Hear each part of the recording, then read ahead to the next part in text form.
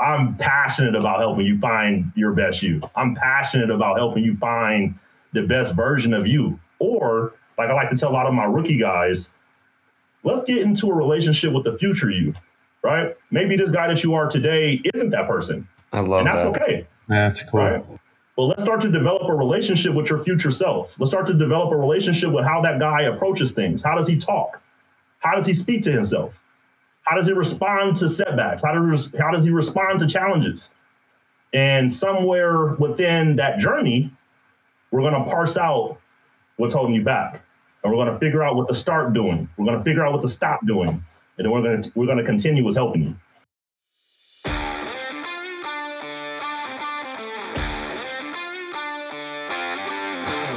Welcome to the Two Sales Guys podcast with your hosts, Sean Whitley and Matthew Sopiers. What's commonly talked about are the tactics and methodologies for sales professionals. What is less commonly talked about is the stress and anxiety that comes with being a seller. Each day, sales reps are asked to take rejection after rejection, operate in a world of uncertainty and high pressure, and either fail to hit their number or get a higher quota the next year. We'll talk about how to cope with these pressures and what a winning sales mindset really looks like. Sales is often called a performance business, and we'll explore how stress can drive bad selling behaviors, and alternatively, we'll look to experts on how you can manage your mind and wellness first so that you're putting your best foot forward every day at work. We'll talk to professionals in the industry who share the same experiences and what organizations can do to create a healthy, winning sales culture.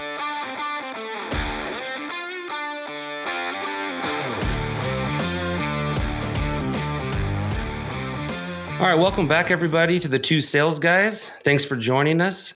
Today, we're speaking with a longtime friend of mine, Gary Frazier. Gary's a sport and performance psychology consultant specializing in performance psychology. He's also the founder and lead performance consultant for Perform US LLC, and he's previously served as a performance coach and expert at UNLV and the U.S. Army. He currently works with elite performers in sports, business, and high-risk occupations. And with that, Gary, welcome to the show. Thank you guys for having me, man. I'm excited to share with you guys and spend a little time talking about what we do. Yeah, we appreciate you jumping on here. And I think you've got some really unique perspective that draws a really good parallel to the sales profession in terms of working with a lot of athletic high performers. And we know a lot of sales folks are ex-athletes. And so you and I both played football together, and that's how we know each other. But, we'd love to understand how you went from, playing in athletics to then deciding to move into this mental performance business and ultimately help not only athletes, but other businesses with that winning mindset. Essentially, all my life growing up in sports, I was the guy on the team that would try to pump the guys up or try to be the guy that, made the rally cry, and I found myself, like, once I got into college playing sports, I ended up at 3 different schools. I had 2 of my coaches get fired, and I'm like on this transfer portal hype. And next thing you know, I kind of made the switch between, did I want to be an academic or did I want to be an athlete? And what was going to, I guess, fulfill me or take me further in that pursuit. And obviously I wasn't good enough to be the level of athlete I wanted to be, but I felt like there was more inside of me that I could express and help other people become their best. And kind of went on a journey. Not sure if you guys even know, but I was a sales guy. I worked in sales, retail management. I worked in investment sales, and kind of got burnt out with that. And once I talked to my advisor looking to try to go get an MBA, she suggested that I look into becoming a performance psychologist. She kind of understood what my passions were. She understood some of the things that I like to do in my own time, working out and training and things like that. And she suggested that I check out their curriculum, and essentially checked it out. She was right on. And I never looked back. I started the program, finished my master's, and within like 3 months of finishing my master's, I was a performance coach at UNLV. That's incredible, man. I love hearing stories about people finding their niche and where they can really use their specific skill set to do something and elevate not just themselves, but others. I really take pride in being a sales manager because I can coach up my team. So maybe just with touching on UNLV, like what was that like in the very beginning? I mean, just taking on the first role now that you've chosen this path, what was that like? There was a big case of imposter syndrome. I walked into a lab at UNLV, really just kind of chance encounter.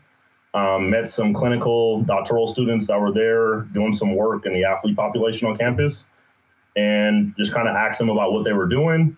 And they were a program called TOPS. It was the Optimum Performance Program in Sports at UNLV. And that program basically helped athletes, club athletes, things like that on campus, kind of develop the skills to deal with the stressors of being an athlete and a student, as well as being separated from their family.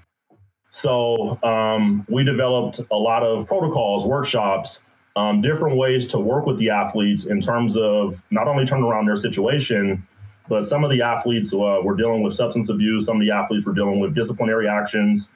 And we just gave them better ways to not only deal with those issues, but also how to thrive with what they were there for, how to thrive with the things that, they were basically being trained to do at UNLV, which is to be student athletes and which is to kind of represent their teams in the best way. Awesome. I would love to jump in. I think I was doing research ahead of the interview, and I was looking at all the things that you do for the people that you work with. And one of the things that I noticed that you mentioned is something that you focus on is increasing mastery over error recovery. And I don't know exactly what that means, and I think you'll probably get into how you just define what that is, but I can imagine it has something to do with when an athlete or an individual goes through a tough time. Maybe they made a mistake or had a bad game or going through some sort of period where they feel like maybe they didn't do something good enough. And I wanted to dig into that just because I think it's pretty relevant for us on the sales side. I think that we go through rejection after rejection. There's times where you may not have a great sales call. We lose sales deals just by nature all the time. And so I'd love to dig into first, like, what is increasing mastery over error recovery? And then ultimately, like, how do you help athletes go through that process? Increasing mastery over error recovery is basically allowing yourself to understand how to come back from a play that didn't go your way. Right? Like, we all want to do things the right way. We all want to have success in the things that we do. But I think you guys could attest, and like you said, with the sales job, just like in athletics, it's hard, right? And sometimes things just don't go that way. And it's very important in those times to be able to reinterpret those events, be able to reinterpret those moments, to reframe them in a way that helps you to thrive the next time or helps you to be able to execute the next time. And I think more than anything, you really want to be able to understand and recognize what was the error, right? And then once we recognize what the error is, be objective about understanding how we can maybe adjust or, make the response appropriate the next time. And then releasing that bad one, getting past it, flush it, right? And then let's refocus ourselves to think about what we need to do next. Let's refocus ourselves to think about how we need to do what we need to do next. And then hopefully, we can have the outcome that we desire. But unfortunately, we don't control outcomes. We only control the process in between. Yeah. And, I'm sure that you speak with the athletes that you work with, after a game, and there's all sorts of things that you'll probably have conversations with them. But the recovery time for athletes, like, let's say, like in a game, let's say they just struck out, for example, that turnaround time for them to drop what just happened or reinterpret what just happened so that they can, deliver at their highest or their best the next time around is important. Do you give them like frameworks or things that they can take into the game with them or things that they can think about, at least in real time, like when they don't have a huge amount of time to reflect, in between, like, certain things that happen inside of a game? We think one of the biggest separators in terms of high performers is next play speed. And it's your ability to make an error and then quickly refocus yourself and channel yourself to be able to go back and make the next play the way that you want to, or execute the next play deliberately, right? So if we're looking in a business context, it's also doing that in the business, right? Like, if you're able to reframe and come back and kind of go after this next deal with a purposeful mindset, not counterproductively thinking about what didn't happen the last time, but just quickly refocusing yourself to get back on task, more times than not, you're able to kind of focus exactly on what needs to happen. But more than that, focus on what's important now. Focus on how you need to be and what you need to do in order to execute. And that's just what's that's going to be the separator more times than not in terms of coming back from a bad play and thriving on the next play or thriving on the next pitch. Yeah, I mean, we definitely see that with sellers, that they sit and sulk or dwell in the loss or the failures, and it impacts their whole overall attitude, perception, and it carries over into the next call or the next deal. And You can't have that. I mean, that just hurts your overall performance. And then, of course, within a sales culture, at least in the confines of being in an office, one bad apple in terms of negative perspective and emotions and all that, it's contagious, man. It's like a disease, and it can just rot everybody else if it becomes too prevalent. So I like that approach of focusing on the right behaviors, what you can control, what you can perform well at, and prepping for that next at bat, essentially, and letting go of those things as quickly as you can. Yeah, and like the pressure mounts. Like, if a sales rep hasn't closed a deal in a while, it starts to affect how they ultimately talk to the customer or how often they follow up, and like pressure starts to impact sales performance quite a bit. And I think one of the things we wanted to ask you a little bit about is slumps, because I think in sales we have to go through slumps all the time, periods of down. In the world of enterprise sales, Sean and I always joke that like we feel like we did a good job about 5 times a year, because you usually close about 5 deals a year.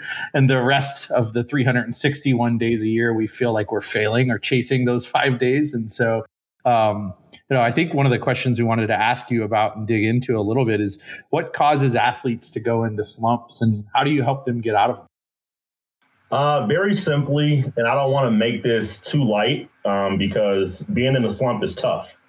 Being in a slump is hard, and it's stressful, right? But I think ultimately it's going to be lack of focus, and the story that they tell themselves has gotten weak, right? So as you guys are talking about, you're closing 5 deals in a 300-day year, right? That's tough, right? Because there's going to be 5 celebrations, and there's going to be 295 days. It's like, what the hell is going on? Right? What do we need to do next? Yeah. And I think the most important thing within those times is to do what we call P3 thinking. And that's to be purposeful in how you're thinking about what's about to happen. That's to be productive in how you're thinking about what's about to happen, and thinking about the possibilities, right? Thinking about what can happen versus what can't. And I think in terms of like losing that focus, there's 4 things we have control of, right? And those 4 things are going to be your thoughts, your effort, your attitude, and your actions, right? So if a person is not coming in with the right attitude, it's going to be very hard for them to take the requisite effort that is going to be needed for them to execute. It's just going to be very tough, because counterproductively, you're telling yourself this isn't working, or, it's hard, or, man, we're not getting any sales today, or, in my case, we're not making the plays, or I can't come up with it, right? And in those situations, you have to be able to get yourself to what we like to call a positive mind, and get back to your swagger, get back to the things that make you who you are. And more times than not, science tells us that the more time you're able to hang out in positive mind, you can accidentally slip into what we like to call the flow state, your most optimal state, the zone or the sweet spot for you, where everything happens in a way where the challenge matches up with your skill level, right? But I say for an athlete that's in a slump, it becomes tough because that story that they tell themselves isn't backed up with evidence. It isn't backed up with the things that make them good. I'm not going to say they're great, because maybe they're not, but they have something that's of value. They have something to bring to the table that makes them who they are. And sometimes we can lose sight of that. So in terms of me, like working with guys, I like to slow things down. So I'll either do 1 or 2 things. If they're in a slump and they're acknowledging that it's a slump, it's not like a perceived thing. If they're talking down on themselves, if they're using these self-defeating statements about themselves, then I'll just ask them, is it true? And we try to parse out if there's evidence that goes against what they're saying about themselves, or evidence that the outside, maybe has against what they're saying. And if there is, then we want to identify at least 3 or 4 things or 3 or 4 pieces of evidence that go against that negative thinking, that go against that counterproductive thinking about the next thing, because that's not going to help us get there. That's not going to help us be productive to be able to execute. And more times than not, when they're able to kind of slow down and really just think, hey, let's be objective about this. Are we in a slump, or do we have a couple bad at-bats? Are we in a slump, or do we just have a couple bad shots? They don't all go in. So I just mentioned earlier, we don't control the outcome, right? So anytime that we're chasing outcome, we're chasing something we have no control over. But if we're chasing doing the right things in between, if we're chasing kind of lining up the right process, we give ourselves a better chance to be able to execute. We give ourselves a better chance to have things go our way. We just have to remain optimistic. That's the belief that something good is going to happen. That's great. I mean, I think one of the things in our prep conversations we've talked about in focusing and working on those right steps and those right procedures to get yourself set up for success. Like in sales, obviously, there's different things we can focus on in that regard. But like on the athletic side, just speaking in your arena, there's obviously physical performance, skill-based performance, and then where you're taking aim is in the mental performance. So could you maybe share with us how you feel that gives your athletes an edge over others, and why this is a space that you're invested in now, and maybe give some feedback around, is that the consistent thing for most of these sports and most of these teams? Are they all investing in that mental edge as much? Okay. I think to that point, we have to identify what are the things that we can train or influence, right?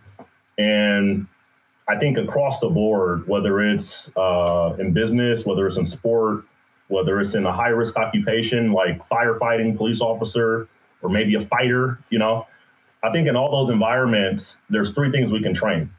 We can train our body. We can train our craft and our skills to get better at what we do. And we can train our mind. But when you really just kind of look at the landscape of not only high performers, but just performance domains in general, I think what we often see is a lot of people do a really good job at the first 2. A lot of people lead with being really, really good at their craft or finding a way to keep getting better, right? A lot of people lead with, hey, I need to get myself in shape so I can be better, with what I'm doing. But I think more than anything, you lose sight of, or you leave for chance, the mind. And it's like, okay, well, I'm focused, or I know what I need to do. I've worked on my craft, so I'm good, And I would say the best in the world, they find a way to be better than that. They find a way to train their mind. They find a way to not leave anything to chance. And not only not leave anything to chance, but they find a way to do all 3. And that's what allows for them to sustain. That's what allows for them to go to the next level after they've already had everything, right? And then you see some other people maybe have a fixed mindset about doing the extra work, about doing what we call the work. And that's working on your mind and working on yourself. You plateau. You don't reach your full potential. You don't maximize your earnings, right? You don't maximize the opportunity. And because of that, you're going to get beat out. Somebody's going to take it from you. Somebody who wants it more, somebody who's hungrier than you, and somebody who just figured out how, right? They're going to come get you, man. They're looking at you right now. They want your head. I mean, so much of what you talk about is the stories we tell ourselves, like self-talk. And I think I've gone through periods where I have poor self-talk, whether it be because of recent outcomes or insecurities about an event in the future. And I think I'd love to hear from your perspective, Gary, where do you start with someone, or what would be your advice to someone that's not giving themselves or telling themselves the best narratives. They have poor self-talk because it feels like, based on some of our conversations so far, that's such a big part of having a great mindset. And anything that you do is how you talk to yourself. Well, I would start with Dr. Albert Bandura's theory with the 4 sources of certainty, right? And the 4 sources of certainty are going to be your past success or failure. It's going to be your physical state, like how you feel right now in the moment. It's going to be the vicarious experience, seeing other people with similar skill set to you or slightly better do it, and you think to yourself that you can do it too. Or it's going to be persuasion. It's going to be you talking to yourself, telling yourself that you can do it, that you can take this chance, that you can go for it. Or it's going to be somebody else picking you up. There's going to be somebody else pushing you. And if you don't have those, you might have some doubt. You might have some uncertainty, right? So I think it's very important first to just be aware of what the story is. And we do that a lot by what we call TPC, and that's thought performance connection. So it's obviously something that's making this story in your mind, right? It's not just you with this negative story, right? Like, I think it's natural for us to have a negative narrative sometimes, or go into this negative mindset where there's that frustration, that worry, that doubt, being self-critical of ourselves. But I think the awareness piece allows for us to pull ourselves out of it. It allows for us to go into that positive mind that I was talking about and get back to being us, get back to doing what we do well, right? But I think more than anything, it's very important to just become aware of the narrative, become aware of the traps in that narrative, and then try to parse it out as to how is it making you feel? How are you responding to that in terms of your action, in terms of how it's making you feel, right? Because if you look at the TPC, or the thought performance connection, it's going to be basically in response to an event. So you're going to have a thought, and that thought is going to influence how you feel. And then how you feel is going to impact what you do or how you perform, right? So if what you're saying to yourself isn't strong, it's also not going to make you feel good. And because of that, you're going to play small, right? You're going to possibly not show up as your best you. And that's where I want to pound the table and be an advocate or try to help, because I'm passionate about helping you find your best you. I'm passionate about helping you find the best version of you. Or, like I like to tell a lot of my rookie guys, let's get into a relationship with the future you, right? Maybe this guy that you are today isn't that person. I love that. And that's okay. That's cool. Right? Well, let's start to develop a relationship with your future self. Let's start to develop a relationship with how that guy approaches things. How does he talk? How does he speak to himself? How does he respond to setbacks? How does he respond to challenges? And somewhere within that journey, we're going to parse out what's holding you back. And we're going to figure out what to start doing. We're going to figure out what to stop doing. And then we're going to continue with helping you. All I was going to say was, what I love most about that is, I think when you start talking about meeting your future self, your thoughts are the things imagining what you're going to be. So with your whole TPC, like literally where we're starting with imagining our future self is all based on thought. So then that creates the emotional tie, and it just motivates you. I mean, I know me personally, as soon as you said it, like I just pictured myself when I started in sales, and like, I don't know what the hell I'm doing, man. Like, I'm talking to these big companies and like working on these big deals, like imposter syndrome for sure. But if you would have told me to imagine my future self closing, $100 million deals or whatever, like I could see, like you said, what are the behaviors? What are the way they speak? How do they act? And you can really create this bridge in your mind that like, I could get there. I could do that. And like you said, then we start to find those pieces that are not working in there, and let's get them out of the way. I love that, man. I love it. It's easy, I guess, as a coach then to point out like, hey, that's not a behavior your future self would be doing. That's not what they'd be saying. I love that, man. I think it's great. Yeah, I think it's something too that it's hard for us to think about. It's hard for us. Our brain is only allowed, or able, I should say, to think about one thing at a time, right? And all of us want to claim that we're multitaskers. All of us want to claim that we can do more than one thing at once. And it's just not possible, you know, and we're not also able to think about more than one thing at once, right? So we can't think about our future self at the same time thinking about today we suck. So we got to choose. We got to make a choice, right? Focus is a choice. Refocus is a skill. So we have to make the choice that we're going to focus on our future self. We're going to kind of get out of the way of all the things we don't have influence over, all the things we don't have control over, right? And let's just get down to what can we control on that journey. Acknowledge that we're not there today, right? But what can we control today? What can we influence today that gets us one step closer? What can we start doing today that can move us one step closer? And sometimes it's just sitting down and having that conversation of like, what kind of car does he drive? Where does he live? Making it real. Know? Yeah. Who does he talk to when he first comes in the building in the morning? I literally just did this with a guy last week. Just talked to him an hour ago, and he's like, dude, every day this week, I talked to the guy at the front door. You know, and he's like, it changed how we felt because, you know, you're sore, you're tired, you're worn out, you know, you need some extra recovery time. But how you feel is going to impact what you do. So what do you need to do in order to feel the right way? What do you need to do in order to kind of approach things in that way that makes you feel alive, that makes you feel good? Let's do more of that.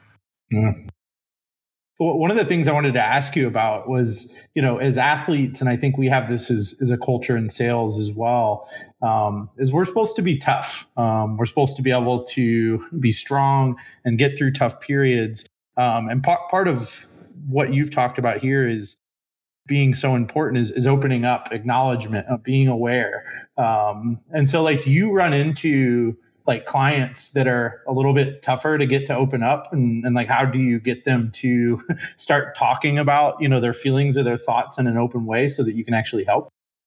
I mean, I was a master resilience trainer, performance expert for the Army. And in that role, we didn't work with soldiers, we worked with officers and high ranking officers. And ultimately, you're going to have that table one day that, you know, you're facilitating, and there's going to be 12 captains sitting at your table. They all have, you know, 5 stars. They all have, you know, kind of all the stories that you can go at. I'm a civilian. I've never lived in your world. I've never walked in your boots, right? And I want to talk to you about your goals. You know, you smashed everything in the military. You've done everything that you've ever thought about doing, right? Like, everybody here salutes you. But here's this guy asking you about what you want to accomplish, right? Here's this guy asking you about what you want to do. What's your why, you know? And I got a lot of pushback from some of those guys. And what I realized was it wasn't the pushback on the goal. It was the pushback on the connection. I didn't know them. They didn't know me, right? I'm just trying to do some work with them, right? I'm trying to get them to check a box with me. But in reality, I realized, and I learned this from feedback that I got from the soldiers. So once I got off of the sports psychology soapbox and I kind of just approached them as Gary authentically, and talked about, hey, you know, okay, great. Nobody has any goals. Nobody wants to accomplish anything else. Once you retire, you're done accomplishing things. I feel you, right? You're burnt out on accomplishment. So cool. But what's next? Because we have to live, right? So then what's important to you? Let's start there. You know, what are some things in your life that kind of shaped you to be this person that's so goal-oriented or so much of a goal-getter? Let's talk about those things then, right? Or let's talk about maybe some of the things that we haven't got right that we probably will face on the other side of being in this profession, right? Since we don't want to talk about anything going forward. So what I realized with those guys, connection changes situations. We'll go from nobody has anything for me to 4 days later, we're all crying together about real experiences, right? About me possibly growing up in a gang environment in LA, losing friends, losing close loved ones and things like that. And then just saying, screw all of the other stuff. Let's talk about that, because I have pain too, right? I have a lot of things that I've put away, you know, to be doing this. So cool, we can go there. And just the fact that I'm able to be that vulnerable and keep it real, then they're able to open up. They're able to tell me the truth. They're able to go there with me. So I think a lot of times we can lead so many times for our agenda. We can lead so many times for the agenda of the objective, right? But slow down for a second and try to connect. Slow down for a second and meet the person where they are and just see what really motivates them. What is the thing that makes them wake up and makes them do their job at the level that they do it? And let's start there. Let's connect with that. Because all this other stuff I'm talking about, it may not be useful for you. And I don't want to waste my time or your time. Yeah, I think I've had that experience in coaching sales reps, where they're kind of afraid to talk about their fears a little bit. And I think because of the nature of our job being busy, sometimes we just don't take the time to build that connection first before going in and having coaching moments with them, which is not going to produce great outcomes. To your point, you're not going to get them to open up to cohesion is very important. Yeah, that's good. A similar parallel for me was when I was running the enablement program, essentially the training program for sellers. And I had no problem working with these young new sellers because they're all in the mindset of like, I want to learn, I want to grow, I want to I don't know anything, I need to know more, whatever, right? Whereas when I was working with some of the more senior enterprise sellers that have been doing this for 15 years, they're looking at me as like the same kind of perspective of like, who's this young little, kid going to tell me about selling or any of that kind of stuff? And all I was trying to do was help them get better, win more deals, and know more specifically to the business that we're doing at hand, which may not be 100% what you've been doing before. So I think you're right that once we started getting to know each other, not even in the work setting, just more on the, the happy hours or the company events and stuff, it started to change. And I've never really wrapped my head around that as being the driver to that change. And you just framed it up so nicely now. And I think that's a big takeaway for me. Yeah, connection is a pillar to high performance. Connection is a pillar to self-discovery for other people. Because a lot of times, the work that you do or the stakes that you're doing your work on, right, are very high. So because of that, they don't know if it's okay. They don't know if the water's too hot, right? So it's on the leader, quote unquote, per se, to say, hey, let's put this barrier down and let's just try to see how I can help you come a little closer. Or let's see how I can help you develop a little bit more into how you're trying to become. And that's where it becomes their experience, not mine. So I have to pull back on what it is I want to introduce. I have to pull back on all these theories or something I want to show you, because now I just have to connect with you and just find out, what do you want? What do you want me to talk about? Yeah, you mentioned it best. I mean, people go in with their personal objective in those moments, or they get too focused on the overall objective versus, the individual that's involved and what's most important to them. I want to go back to something that we missed on the questions here, because I think what Sean and I are talking a lot about is stress and pressure. Yep. How do you feel about good stress versus bad stress in sports? Are there such things? It is. Eustress versus distress. So eustress is going to be the good stress, right? It's going to be the things that are hard, challenging, obstacles, but they're going to fuel you to go forward. And I think Sean was talking about that in terms of making that connection with your future self and realizing there's some things you're going to have to do, but understanding that it's possible is going to fuel you to go forward, right? It's going to give you that grit, that passion, that perseverance to pursue that long-term goal or pursue, the deal or whatever it is that you guys are doing. The eustress is going to be the things that motivate you, right? It's going to be the things that push you to do the thing that's, I guess you're attempting to do, but it's stressful, it's hard, right? But the distress is going to be the stress that burns you out. It's going to be the stress that frustrates you. It's going to be the stress that makes it very hard to come to the workplace tomorrow, right? And it's very, very hard to be your best while feeling very bad, right? They don't go together. So you have to be able to align how you feel with what you do, right? And those things have to match up in a way that serves what you're trying to do.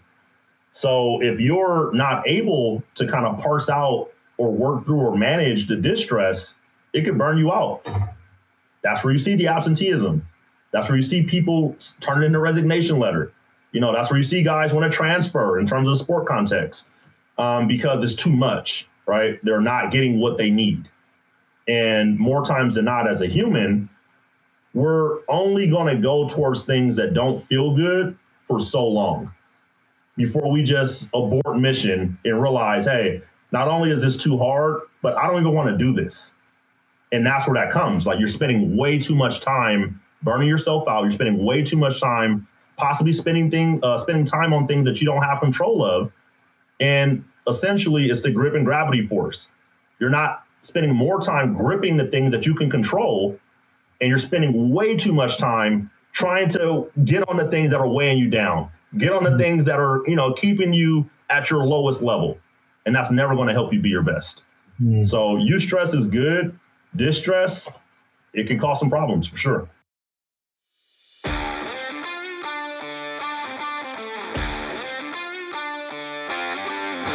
If you're interested in educational videos to better yourself, we highly recommend the Great Courses Plus.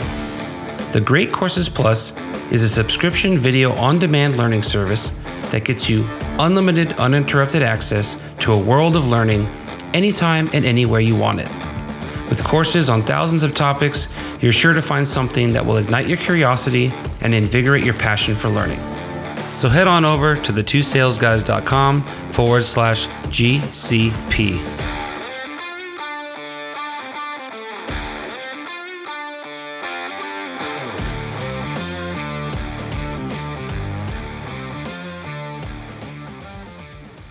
One thing that Matt and I expected we might get is a little bit of criticism around this series in terms of talking about, mental health, stress, and pressure in the sales profession from the standpoint of you've got a lot of traditional sales leaders that you need to have thick skin.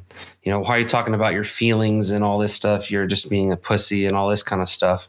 Obviously, we're taking it from a similar angle that I think you approach it, where it's like, we're talking about how to redirect those emotions towards better performance, not sit here and woe is me, this sucks, my manager is an asshole, and just bitching about our situation. Instead, it's like we're identifying, acknowledging, and then redirecting what we can harness so that we can come out faster, we can cope with the stress, and ultimately raise our level of performance. And I mean, besides, your thoughts on that, I would love to hear, are you facing any similar criticism in these professional arenas where there's the OG owners that are like, what the fuck is this mental psychologist doing here talking about this, my guy's feelings?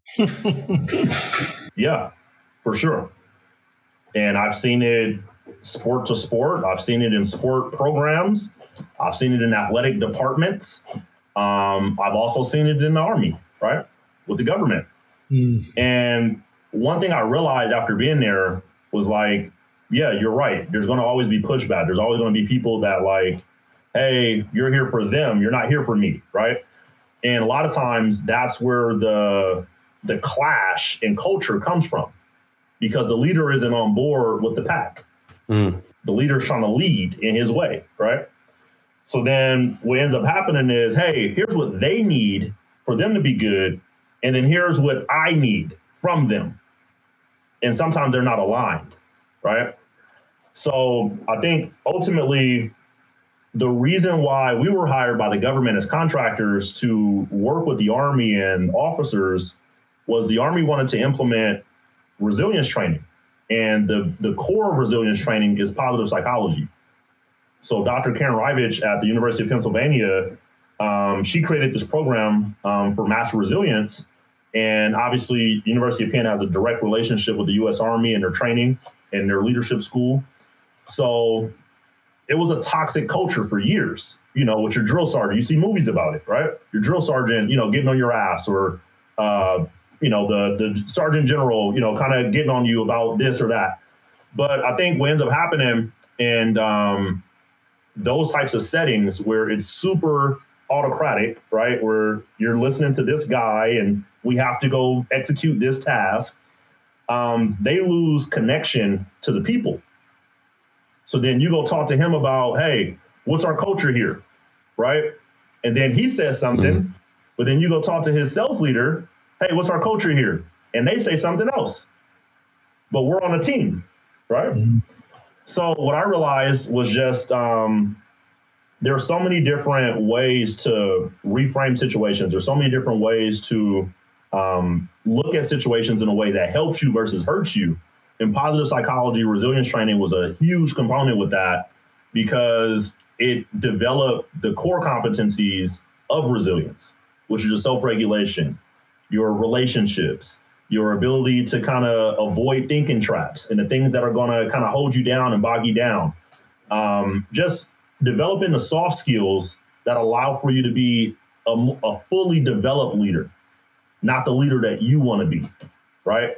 And a lot of times being a fully developed leader, it exposes your blind spots. It exposes your, grains of truth that you're maybe dismissing, right? And that a lot of times exposes fixed mindset. It exposes a person that is a little uncomfortable with changing things, a little uncomfortable with doing things a different way, right? But we know from research, we know from kind of just evidence-based studies where, hey, the people that aren't able to grasp having a growth mindset, doing things differently to get a different outcome, or doing things differently to get the outcome that the group wants, they're going to plateau. Or they're not going to be able to get control of the people, and results are going to suffer big time. So again, you got to choose. What's more important? You or the org? You or the people? You or our goals? And you just got to have that honest conversation, So I think that program really taught me a lot because they would categorize it in the Army as rainbows and butterflies, right? So they see us come in, and as soon as they see us, and it's like, are you an MRT? I'm like, yeah, I'm an MRT. Uh-oh, rainbows and butterflies, guys. Like, I'm sitting in the back, And what I realized was like, they didn't realize what they were coming for. Clearly, it's not my issue, right? Like, you're coming here because somebody identified something within you where you need a little bit of development. We need a little bit of sharpening those tools. And I just want to be able to support not only the development, but you becoming aware of how to develop in your way. And we take it from there.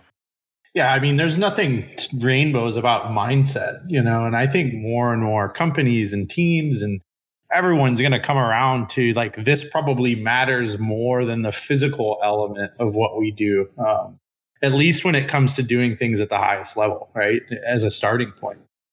I think the pushback a lot of times comes from, we all have a vision of how we think something should be, right? And I think when something interferes with the vision, it's a challenge to us.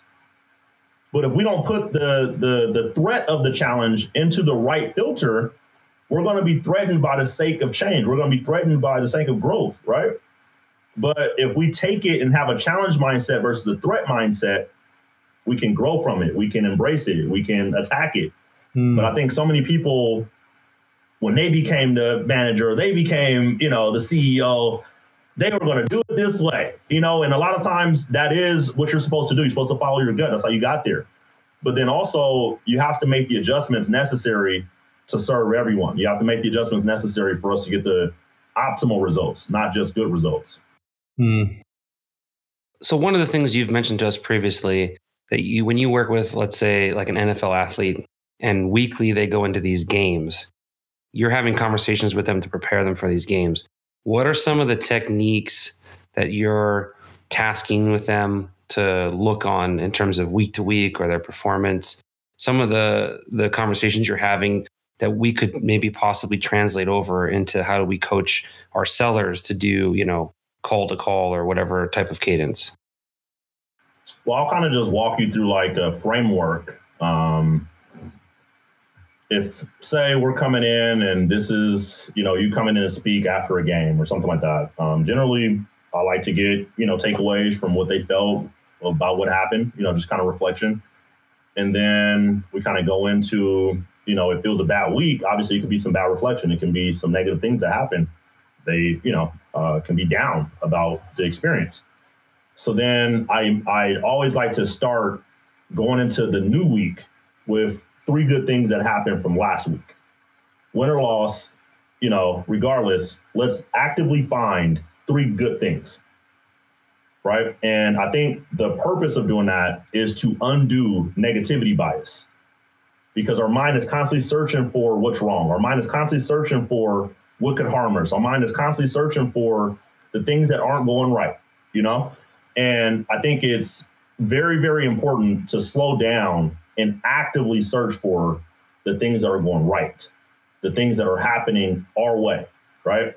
And when things aren't going your way from an organizational standpoint or just a result standpoint, it's easy to lose sight of that. It's easy to kind of only focus on the things that are not happening the right way, So I like to bring the guys into focus on hunting the good stuff. And that was a practice I got from the military, because what they do is so tough in the military that there's like a national day every Thursday that's hunt the good stuff, right? Every base, if you get on Twitter, anywhere, Instagram, look up hashtag HTGS, you're going to see military posts from all over the country with people just showing the good things happening where they are.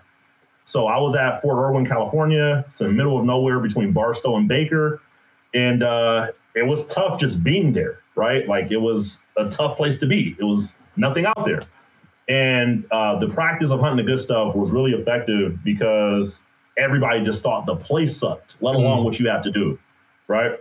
So that's really a thing that I've taken in my practice when I work with athletes, is just kind of, let's start there. Because we can go off on a tangent about the things that aren't working right, the coach who isn't listening to you or considering your input, things like that. But first, what's right? What's the things that's working for you? What are things that's happening good in your life? And it doesn't have to be sport.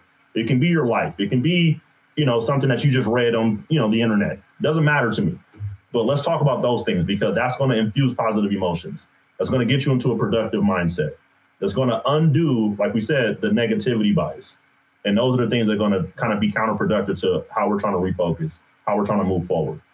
So once we do that, I like to grade the week or get their understanding of what they think their grade is. So we go scale of 1 to 10. Hey, I was a 10 this week. I was a 1 this week. 1's the lowest, 10's the highest. But whatever that grade is, we can look back 3 weeks, 4 weeks, and see if we're making progress, if we're getting better, if we're having some slip ups, right? And then from there, what's one thing we want to improve? What do we want to get better at? What is something that we have to attack this week that could, potentially hold us back? And we go from there into what we call a success checklist. And the success checklist is just going to be, what are the factors to success this week against this opponent? What do you have to do in order to be successful? Non-negotiable. And we go from there. We set the stage. And then it's on them to do the work. It's on them to follow through. It's on them to, do the plan. And we grade it the next week. How'd you do? X out of how many days were you able to follow the plan? X out of how many days were you able to do the extra things you said you needed to do?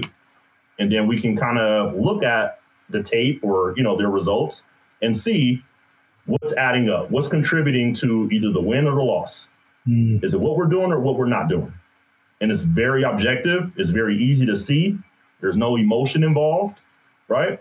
But we get straight to it. And do you have them write this down, or is this just in conversations, or are they documenting this over time? It's written down, and then I send them some things as like reminders. So then those reminders are basically what I'm going to use the following week to kind of use as a checklist. Did you do this? Did you do that?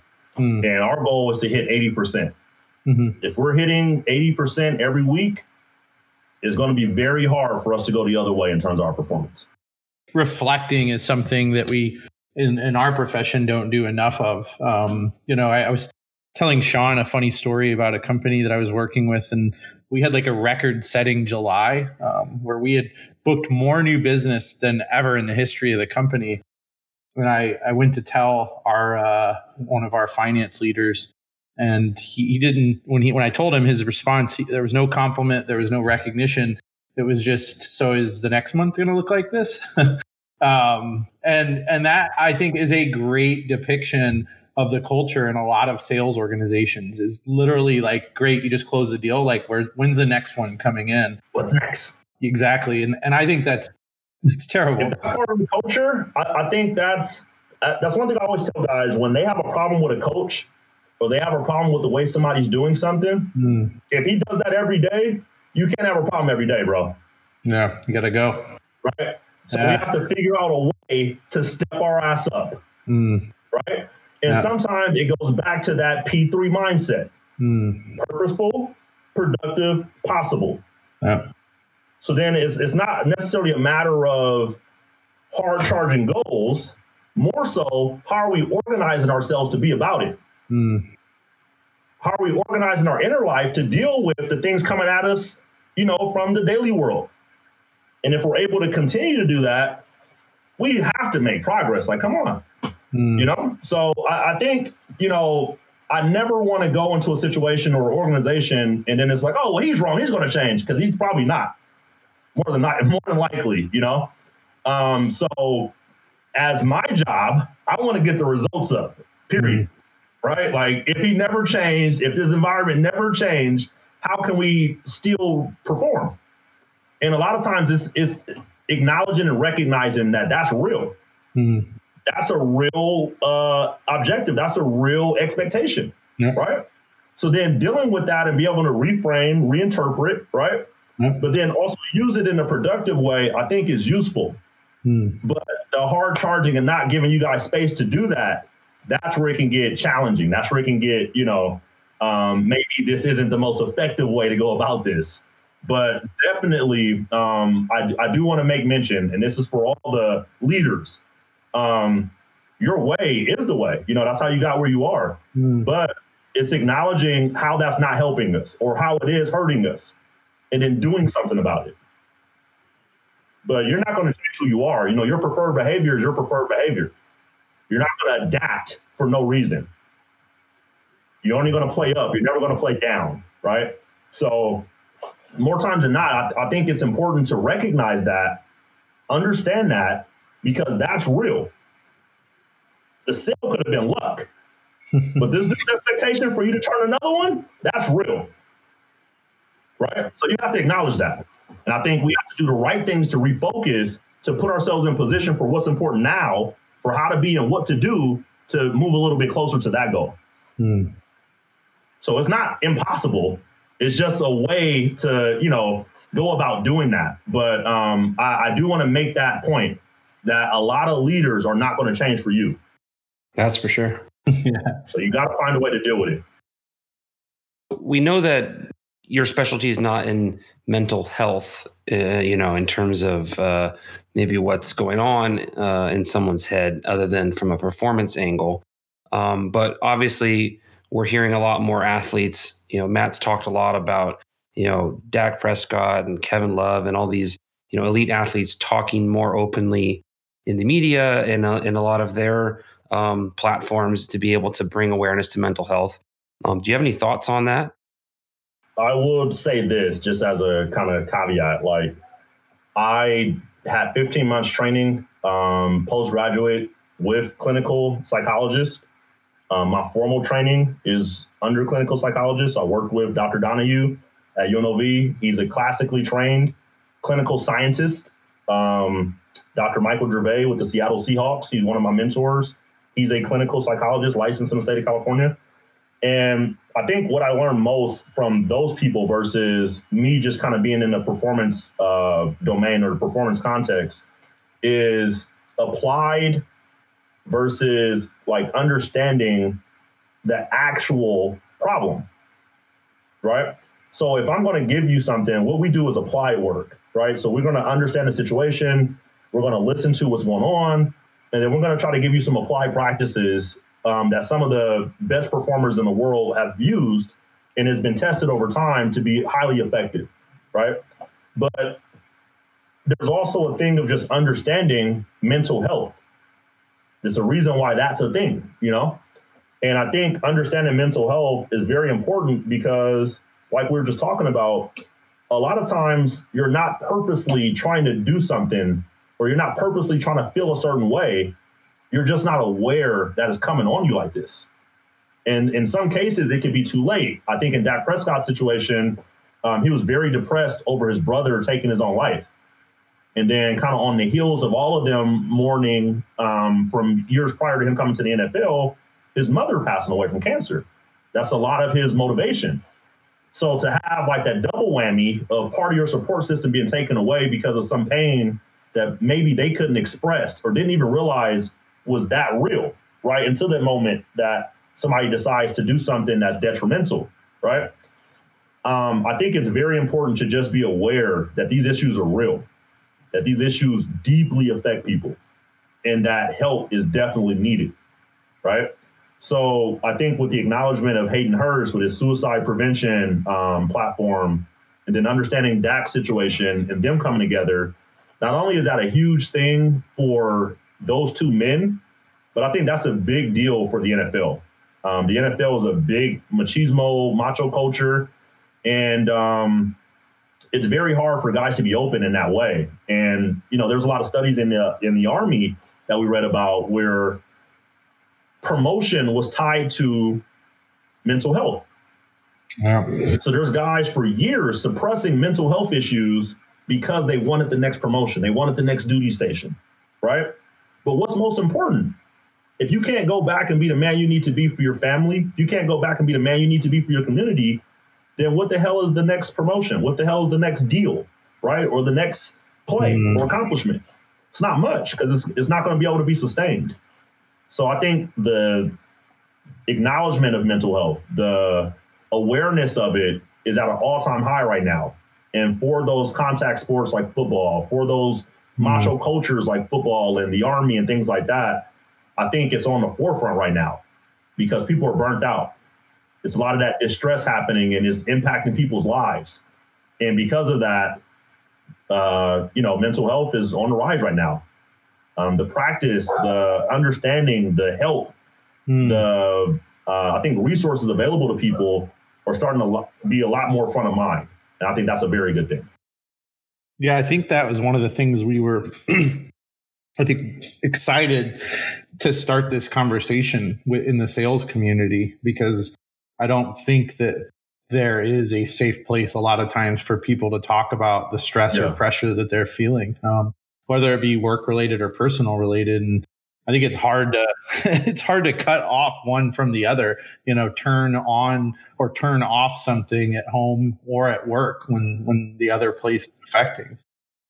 There's a cultural consideration with that as well. And I think that has to be acknowledged in a workplace or in a group environment, because my master's thesis was help-seeking attitudes and behaviors of minority athletes.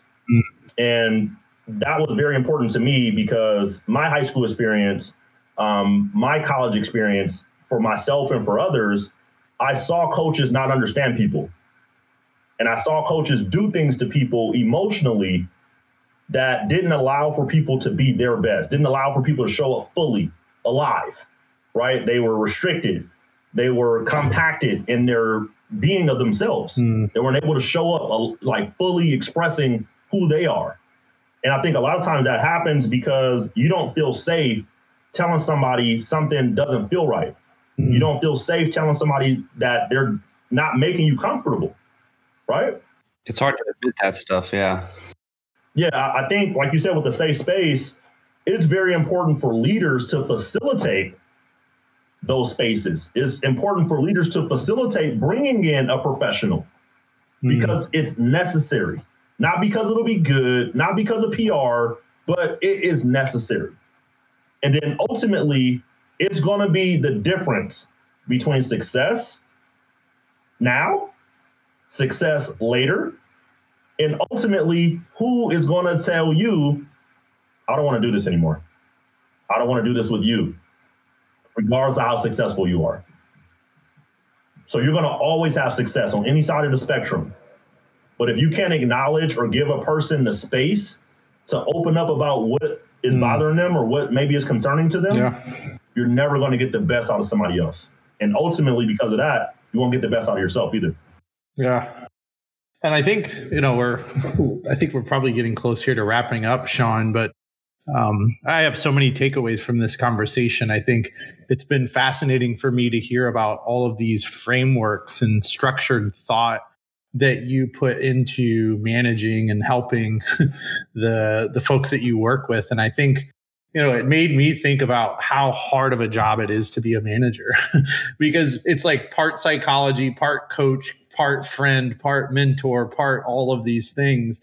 And I think a lot of the frameworks and structures that you shared today are useful for anybody that has to take care of someone else. As you said, like leadership is a huge responsibility. You're taking care of someone else. And so I just want to thank you, Gary. I think it's been a fascinating conversation, and I've certainly learned a lot. And I think I wrote down a couple of the frameworks. I mean, the check-in concept with the success checklist is fascinating and amazing. So thank you. Sean, anything else on your side?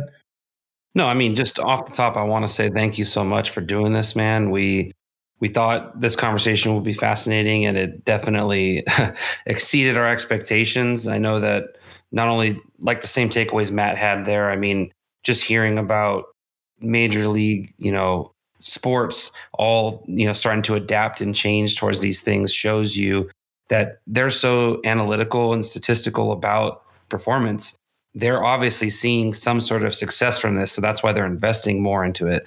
And sales leaders and organizations that we're working in should also be looking at the same. They're just not seeing it yet in the numbers. And I'm hoping that that's a big takeaway for me as any organization that I'm going to be part of. I'm definitely going to try and incorporate some of this mental performance components into it. Definitely. So thank you so much for doing this, man. It's been a long time, since we first stepped onto the field together, but here we are again. I'm loving what you're doing. You're working with some incredible athletes, incredible programs. Is there anything you want to share about what you're working on right now or coming up soon, or any place you want people to, check you out, except, LinkedIn and things like that? I do have a digital situation that we just created, performusconsulting.com. It's basically your online mental gym. You can get some information there. We have courses. We have ways for you to do assessments to kind of understand really clearly what your preferred behavior is, what your adaptive behavior is in situations where you feel like you have to act a certain way or be a certain way. And just kind of understanding really how to parse out and work and apply these skills that we've been talking about today. So that's my personal platform. We kind of just got it going. And then I'm a part of a sport tech situation we're developing right now with a couple former professional athletes, Blitz TV. So Blitz.tv is going to be a situation where we're giving trainers, we're giving coaches the platform, right? Because we feel like everybody will be willing to find information that helps them without the person having to be the person that delivers it to them. So just like you guys were saying, how do you find a safe space?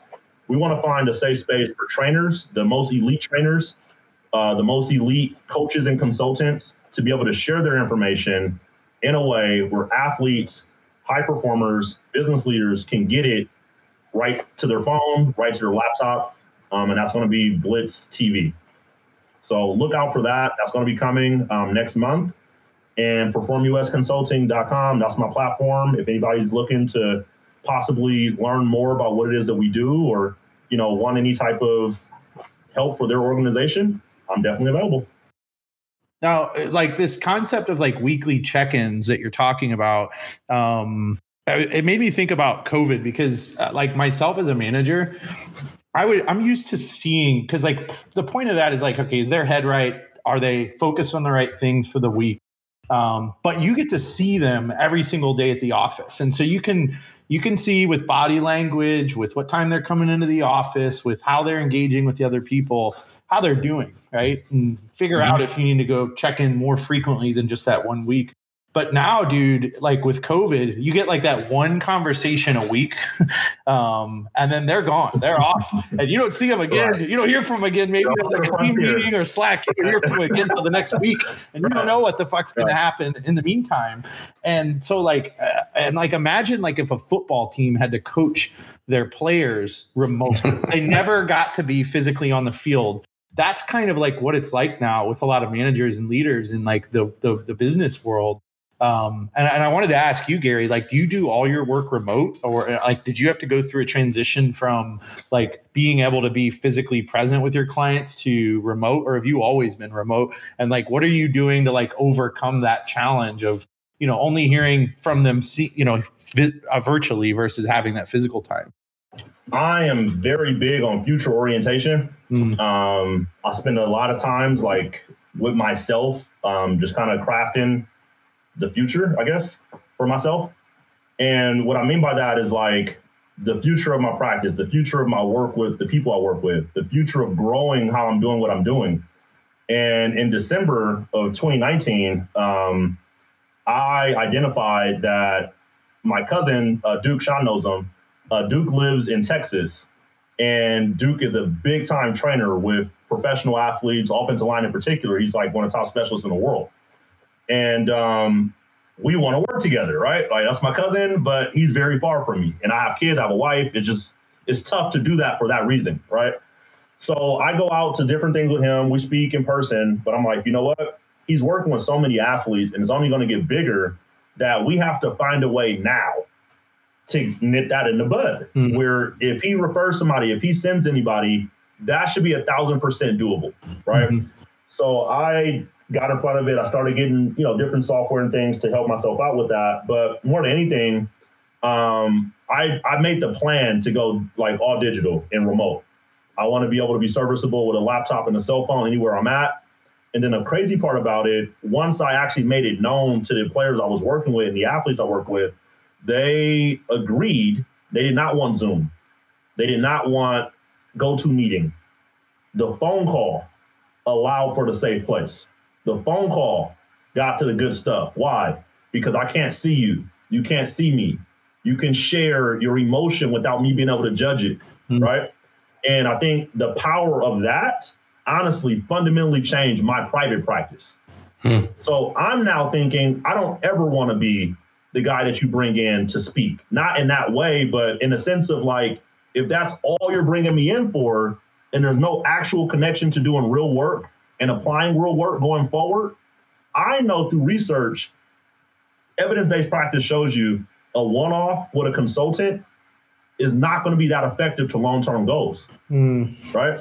So if you don't have a plan in place to not only implement consulting services and apply them, but also do it over a period of time that have shown measures of effectiveness, you're wasting my time and you're wasting your people's time. So what I realized was like, okay, the person that wants to lock in the 20 weeks, 10 weeks on the phone, they're dead ass serious about what they want to do.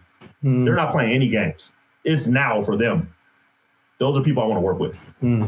So for me, this is actually drilled down on ideal client for me, because it was like a thought, but just like I was just talking about, I did something in response to that thought, right? I put some things in place just in case it happened. Oh, I got that. Like, let's do it. And I'll be damned if it didn't work. I'll be damned if COVID didn't hit and everybody wanted to be remote. Everybody wanted to talk on the phone. Nobody wanted to meet, Well, even more so like guys who didn't know me. It was even more comfortable for them to talk on the phone. Like people I've never seen in my life. And I thought for me, that was powerful. I think the takeaway there, Sean, is like managers and leaders need to think a little bit about like what their new world should look like and how to incorporate the fact that we're virtual. Because what I've seen and what I've heard is that people took the same exact practices, the same exact approaches, and applied them to this new world. And it's just not the same. You're not going to get the same results with the same tactics. So yeah, there has to be a deliberate plan or deliberate action taken that supports that move. So I didn't know that COVID was going to happen in December. But what I did know is if we're going to do this, it has to be high quality. It has to be facilitated in a way where they're getting the full experience still, but in a way that supports this format. I just happened to be 4 months ahead, and it kind of supported that once it was necessary. But it's kind of, again, relationship with future self. So what happens when you have two clients that are both playing in the same game and you want to talk to both of them right before the game? I'm just messing, man. I think it works, and I'm going to have that happen this year. But I think it works because everything we do is confidential. We call it the Vegas rules. What happens on this phone, what happens in this meeting stays in this meeting. And you'll never look at my social media and see a player. You'll never look at my social media and see some audio clip from a conversation. That's not what it's about. They signed a confidentiality agreement with me. They signed a consent with me that we're going to do this for X amount of time, and we're going to get busy. But other than that, the outside world has nothing to do with you and what you're trying to accomplish. I don't even have anything to do with it. I'm just here to facilitate and help. But in reality, I'm getting out the way because it's your experience. So the other person doesn't matter. The other team doesn't matter. Only thing that matters is how you're supposed to be and what you're supposed to do. I love it, man. Safe space contractually. We need to sign safe space agreements with every one of our employees, Sean, and it will be. Yeah. I think one thing that is effective, because I remember being the guy who's getting his calls recorded and, hey, Gary, let's come in for a second. Let's talk about, so I totally have been that person before. And what I realized with that was a lot of times they were all context, right? Like you're trying to coach me up on something where you didn't catch why I even said that. So I think a lot of times, again, it goes back to that connection. So even in the virtual space, what works for the people? Because I was ready to go video. I was ready to go, person to person. And then something just told me, ask the question, do they want that? Is that something you want? Don't just onboard people and, hey, we're going to meet on the video. And, hey, that they may not even want that. And it's like, oh, no, cool. We're cool on the phone, bro. It's like, you sure? Bro, this is solid. It's like, cool. But had I never asked that, I would have rolled out some video program and, hey, check out my courses and listen to this video. And they wanted no parts of that. So just ask them what they want, man. They'll tell you. Well, Gary, Matt and I want to definitely thank you for coming on our show and sharing your wisdom and experiences with our audience. Thank you so much. Definitely, I want to give you guys a huge, huge, huge shout out for even thinking of me when you guys are, trying to develop who's going to be coming on your show and things like that. So tip my cap to you guys for even thinking of me and bringing me out on this show. Thank you guys so much. But I want to acknowledge you guys in the sense of what you're trying to do. In my opinion, awareness is key, and the fact that you guys are trying to bring awareness to the sales environment, to the sales domain, in terms of mental performance, in terms of how to apply not only the mental skills, but how to apply skills that help you be more productive, right? And whether you're getting it from me, whether you're getting it from another professional, I think the leadership that you guys are showing to do this initiative can change the game for a lot of organizations. I think a lot of times we take for granted how simple one thought can change our whole program. And we underrate the things that we're already doing being able to help us if we just keep doing it harder. So I want to really tip my cap to you guys for really even coming up with this concept. I think it's dope. Thank you. We appreciate that. And we're excited to see where this goes. It's going to be fun. And we'll let you know every time we get called rainbows along the way.